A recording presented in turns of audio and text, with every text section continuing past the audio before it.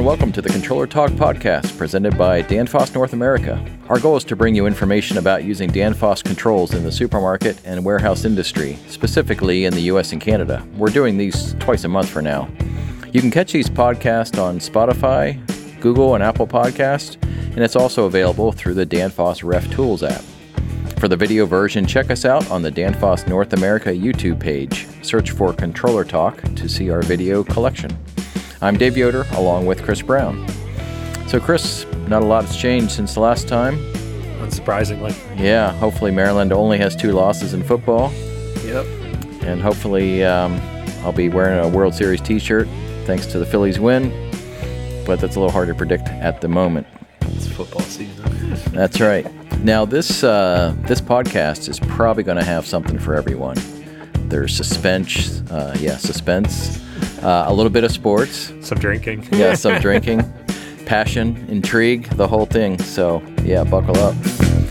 All right. So, Chris, we are going to talk about HVAC stuff here. We're going to kind of expand on some options that you have and talk about a few different things that were in each controller. And basically, at the end, we'll cover some tips and tricks and things like that.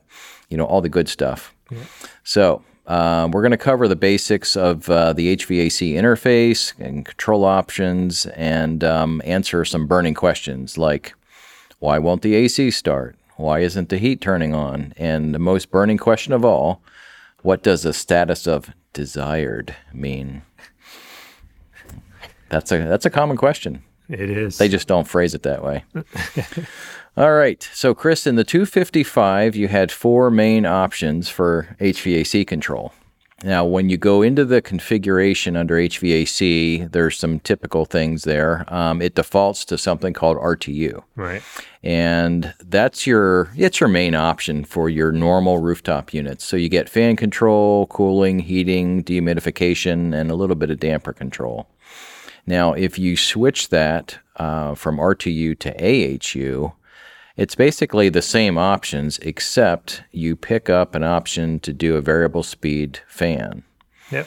So, a word to the wise, if you know you're going to have some variable speed fans, switch it to AHU first, and then you won't regret not doing that. And both of these, RTU, AHU, the assumptions that you're controlling with AK2 modules. Just that everybody's, is, yeah. Yeah, good on point. The same page there. Good point. AK2IO, yep. Right. And so the thing about the RTU and the AHU is that the software expects that there has to be a fan to move the air, so therefore there has to be a fan relay.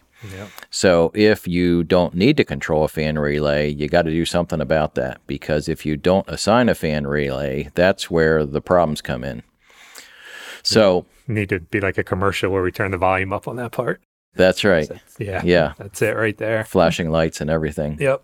So if you don't need to control a fan relay and you say, I don't need that, and you don't assign a fan relay of some kind, doesn't matter if it's real, if it's a dummy point, whatever, then when it comes time to turn on AC loads, heat loads, whatever, instead of it saying that, okay, we're on, it's just going to say desired, which is disappointing. What is it going to say again? I didn't catch that. Desired. Okay. Yeah.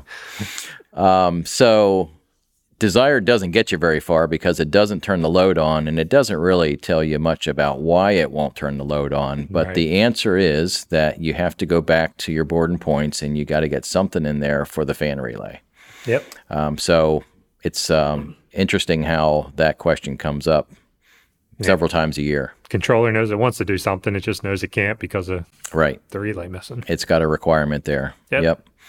All right, so we talked about RTU, we talked about AHU, and now another option is the RTC. So the RTC was an option in the 255, and the idea there was that it was a square board, about 12 inches by 12 inches, and it went right in the rooftop unit, and all the inputs and outputs would wire to it. And, of course, it was a TP78 interface to that guy. Yep. And yeah, it was around for quite a while, but it's been discontinued, and we haven't made that for several years now. but it has been replaced with a kit. And the kit part number is 080Z2117. So that's 080Z2117.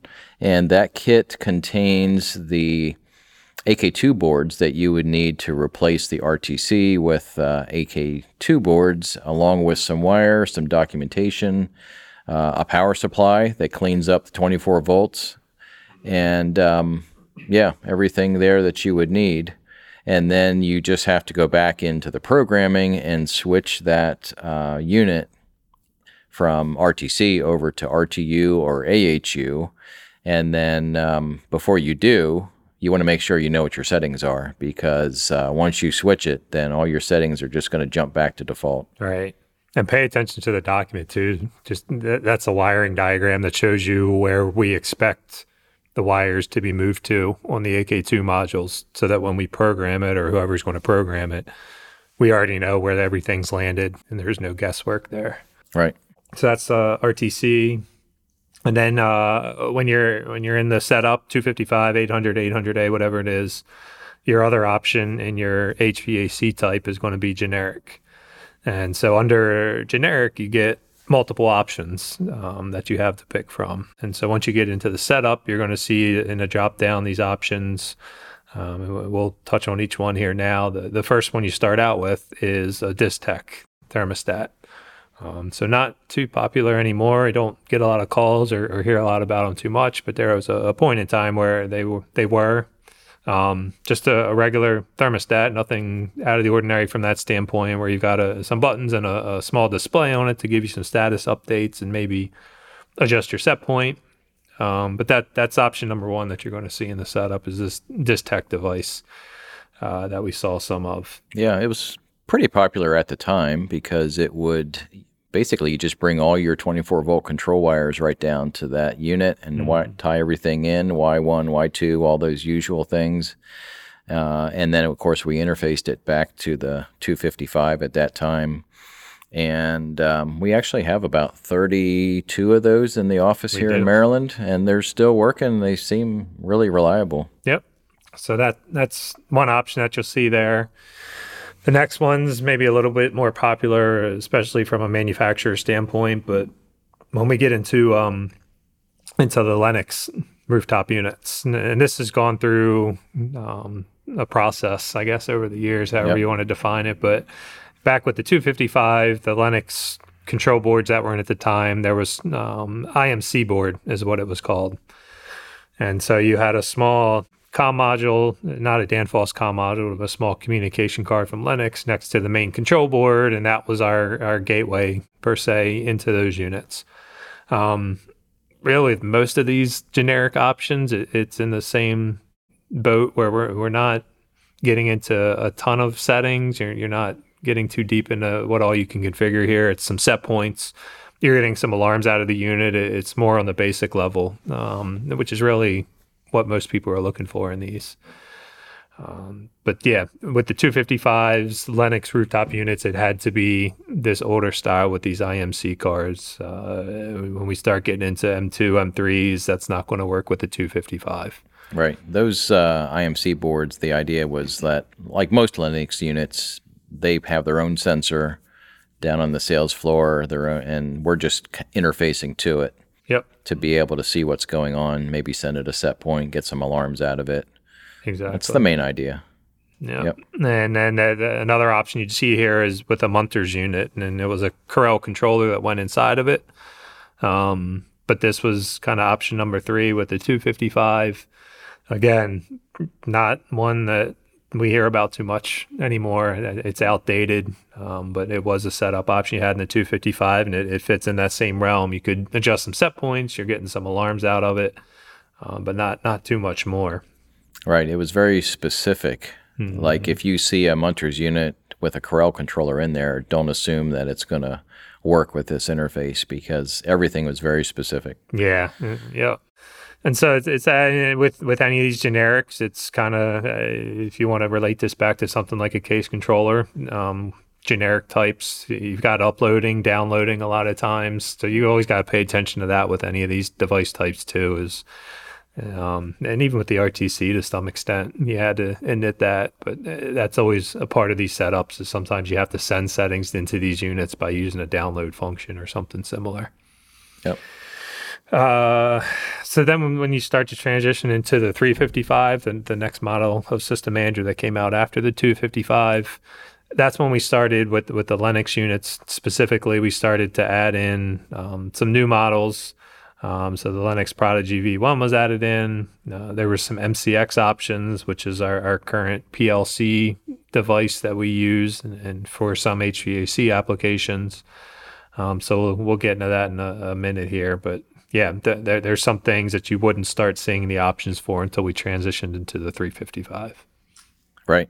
Yep. So when we got into the 880, that's when we added some more options, like the latest version of the Prodigy from Linux was added in there.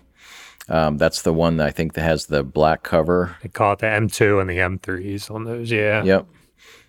So that one was added in, and then we kind of expanded on the MCX. So the MCX mainly is it's a whole variety of controllers where basically you're buying a piece of hardware with essentially no software application in it other than a few specific part numbers. But for the HVAC side, there were something called an MCX 08M, and then an 08M2 came after that, but they were for your smaller units, your heat pumps and things like that. And then for larger rooftop units, we had one that's called, it's an MCX 15V2, and it's obviously much bigger because it's got more inputs and outputs, and it can handle all sorts of variable things. Like you can have multiple digital compressors, variable speed fan, variable damper, all sorts of things in there. And then what has to go along with that is a software application that's basically written from scratch. Yep. To do everything you need, to turning things on and making sure the interface is correct, and so it can come together as one piece if need be. And I think Aeon and Seasons 4 are the two that come to mind where you could potentially see these in those units. So, right. Yeah, that's where you'd want to kind of be on the lookout for an MCX. Yeah, that 15V2 was kind of nice because you could upgrade that unit with upgrade the software in it with just an SD card. Yep. So that's going to carry forward, and the MCX platform is obviously still around and it's still active. But that's when it kind of really came into its own in the 880. Yep. And then I think on a big picture scale, we recognize the HVAC industry's heavily weighted in BACnet. Yep. So we're starting to go down that path to look at some things there, what we can and can't interface to, and how we're going to do it. So we know BACnet's there, not ignorant to that fact. So a lot of RTU, AHU equipment manufacturers, a lot of times they prefer to have the controller they're already installing in their units. Maybe it's their own in-house unit. Maybe it's just something that's mature with them and they're comfortable with. But we see a lot of that where they prefer maybe that we interface with what's already in place instead of trying to take it over. And so, some of them have a thermostat mode, and whether that's interfacing through the BACnet connection or whether that means we have to go through AK2 IO modules to put it into a mode for heat, cooling, dehumidification, whatever that is. We're trying to stay as flexible as we can, and we know that BACnet's part of that. So, yeah, it's something we're aware of there. Yep. All right. So if I think it would be a good time to cover some general things that you need to know about the overall HVAC control, and most of this will apply to the RTU and the AHU options. Yep. And just some general things to know. So we'll run down the list here. For one thing, if you try to overlap settings in the wrong direction, like if you have the AC set lower than the heat, the controller will either warn you or not allow it or both, but it will usually tell you that, hey, you're kind of going in the wrong direction with points here. Right. On the outdoor ambient temperature side of things, you can use that to lock out your heat, your cooling, or your dehumidification, but you don't have to if you don't really want to. In some cases, it makes sense not to, but you can do that. And if you've got something that won't run, that's one of the things you want to look at is, hey, what's my outdoor ambient reading? Yep. On the dehumidification section, when we turn on dehumidification, it's not automatically going to turn on heat. So if you take 50 HVAC guys, 51 of them might say that you need heat to get rid of moisture, and the other 49 will say that's wrong. But the way ours works is that just because you turn on dehumidification, you're not automatically turning on heat. Typically, heat will only turn on if you allow it and if the sales temp, or what we call zone temp, gets low enough to bring the heat on. And also with dehumid, we've got different options there, and some will bring on the cooling, the compressors that are set up for the cooling, and some won't, depending on what option you choose there. So, right, something to pay attention to too. Yep.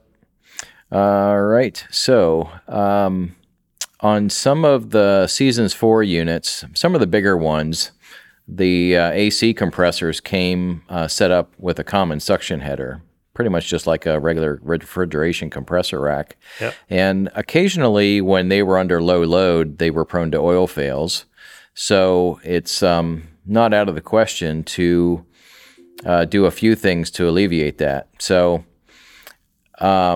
you can control those obviously with a suction transducer, and it's possible to run a lower suction target when you're only calling for one stage AC, and as you call for stage 2, then you can go back to your normal target, and that can prevent some of those oil fails that were common to happen. So it's not that difficult to set up. It's just basically setting up auxiliary set points in the rack portion if the compressors are set up that way.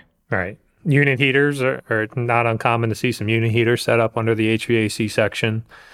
Typically not controlling the fans in a unit heater, right? Right. So we go back to what's the status again? Desired. That's it. Yep. But you need to, same thing applies here. You got to put some type of a fan relay. So typically it's going to be something that doesn't physically exist, a virtual point. Got to put that into your fan relay in the setup, or else it won't bring on the heat when sensor drops below your set point there. And then you can set up a compressor room fan if you've got some type of an exhaust fan in the machine room. You can set it up different ways. So maybe some people want to stick it under miscellaneous. They want to include some logic with a leak detector or something, but you could also set it up under the HVAC section and just set up a stage of cooling for it if you wanted to. Again, you need a fan relay of some kind in there, but that's one option, especially if you're just looking to have it temperature controlled and nothing else kind of tied to it. On these, the sensor readings, we've obviously got some different sensors that you can have: zone, supply, return. If the zone temp reads outside of an expected range for the sensor type that you're using, then you'll see 0 degrees is what's going to be displayed as the zone temp. Yep. I think the only caveat to that is if you do have a return sensor, I think it defaults to either using that for control and displaying it, or just using it for control. Yeah, it can use that return sensor instead, which will really confuse you if you're not expecting that. Yeah. Yeah. So, and then you can also, if you've got some type of an exhaust fan in a compressor room or a machine room, you can set that up under the HVAC section too. You can set it up other sections, miscellaneous, if you've got some other logic like a leak detector you want to tie into it. But you can also set it up under the HVAC, especially if you've just got a temperature. Temperature's all you're really worried about to turn it on and off.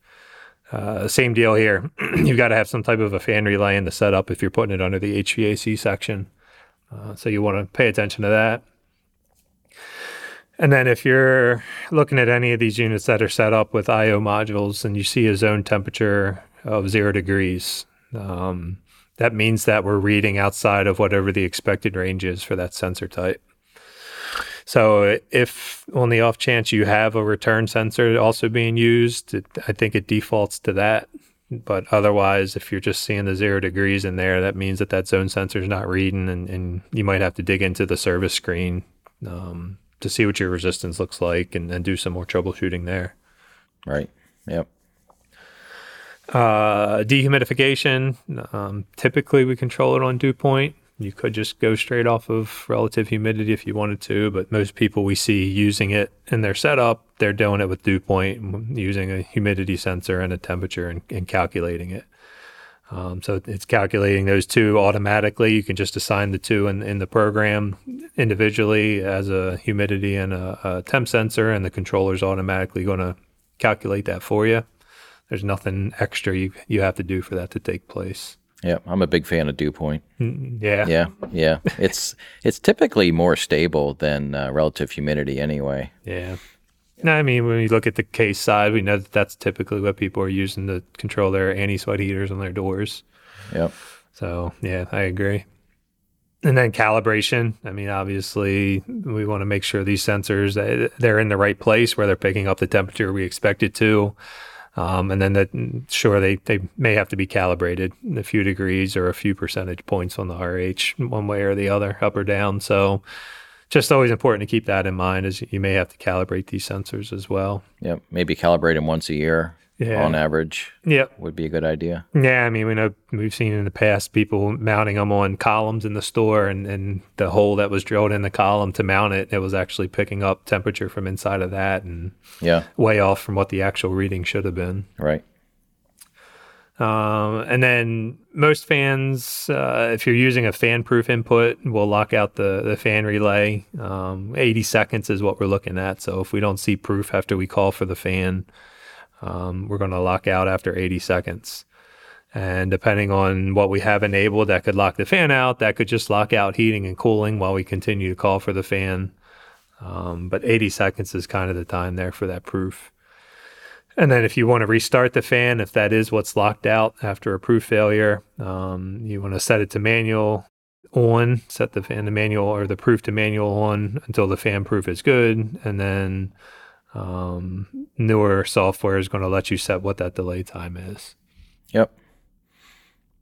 All right, Chris. Well, that covers most of the HVAC stuff that people need to know, I think. And we'll move on to Stump Chris and see if we can throw a question at you that you may or may not know the answer. But I got to say, I think this is a softball. I'll take it. Okay. So question this time is regarding the HVAC stuff, and we're talking about heating and cooling. Is it actually possible in the controller to proof those stages? To proof the stages of heating and cooling? Yes. It is. It is actually, it is. Yeah. I don't know of anyone that's done it, but it is. Yeah, I've seen it every once in a while, but it's not super popular, probably just because of the labor required to hook it all up, but it'd be pretty handy to have. Yeah. Most people just look at the supply temp and go from there, but yeah, it is possible to do that in the controller. I've got a on-the-spot quiz question for you, too. Uh-oh. Because this could help some guys out there trying to understand why a status on a unit is the way it is. But under the dehumidification section, there is a cooling low limit setting. Yes. What's the relevance there? You're asking me because you know the answer. Maybe. The cooling low limit under dehumidification is looking at the zone temp. So the idea is that you set that as basically the lowest reading you want to see on the sales floor before you shut off the dehumidification. And then if we do get that low in the sales floor, then we need to back off the dehumidification and let the space temp come up before we can restart that. Yeah. So guys are seeing a high humidity and maybe the dew point calculation's above set point, but the dehumid's still not on. That's the first place you want to check and see if we're locked out because it's too cold in the space. Yep. One for one. Way to go. One for one. Told you it was easy. Our next item is going to be a question for you that maybe I should have told you about ahead of time, but it's more fun this way. So we're going to move on to listener mail, and our mail this time is from Steve from right here in Street, Maryland, just up the road. So anybody that's opened up a new box for a combo module knows that there's an extra little bag in there. And he wrote in to ask, okay, what's the story here? Because you get this little bag of resistors. Nobody ever seems to use it. They just chuck it. So what's the story, and why is it even included in there? Are they 40? Not that this was the question, but are they 47,000 ohm? I think they resistors? Are a 47K resistor. Yeah. So my understanding is we're using them to, not that they're always needed, but they can be used to study the signal from a pressure transducer in particular. Okay. But they're not the end-of-line resistors. You don't want to stick them there. That is for sure. But that's my understanding, is they're used to help with a transducer reading that may be fluctuating or not accurate. Yep. We might actually have to research this one and come back and do a follow-up. Yeah. Yeah, because we want to make sure that we get to the bottom of this one. It's a burning question. A little bit of homework never hurt anybody. That's right. They make a terrible Christmas gift, just so you know. All right. If you'd like to drop us an email with a suggestion for topics to cover, a question or comment, you can email us at controllertalknorthamerica@danfoss.com. That's controllertalknorthamerica@danfoss.com. Thanks for listening. Our studio and video engineer is anchored by Michael, Don't Call Me Mike Beckerman. Our audio engineer is the man behind the curtain himself, Raul Garcia. And the glue that holds it all together is the newest member of our crew, Maria. Until next time, for Chris Brown, I'm Dave Yoder. Stay cool.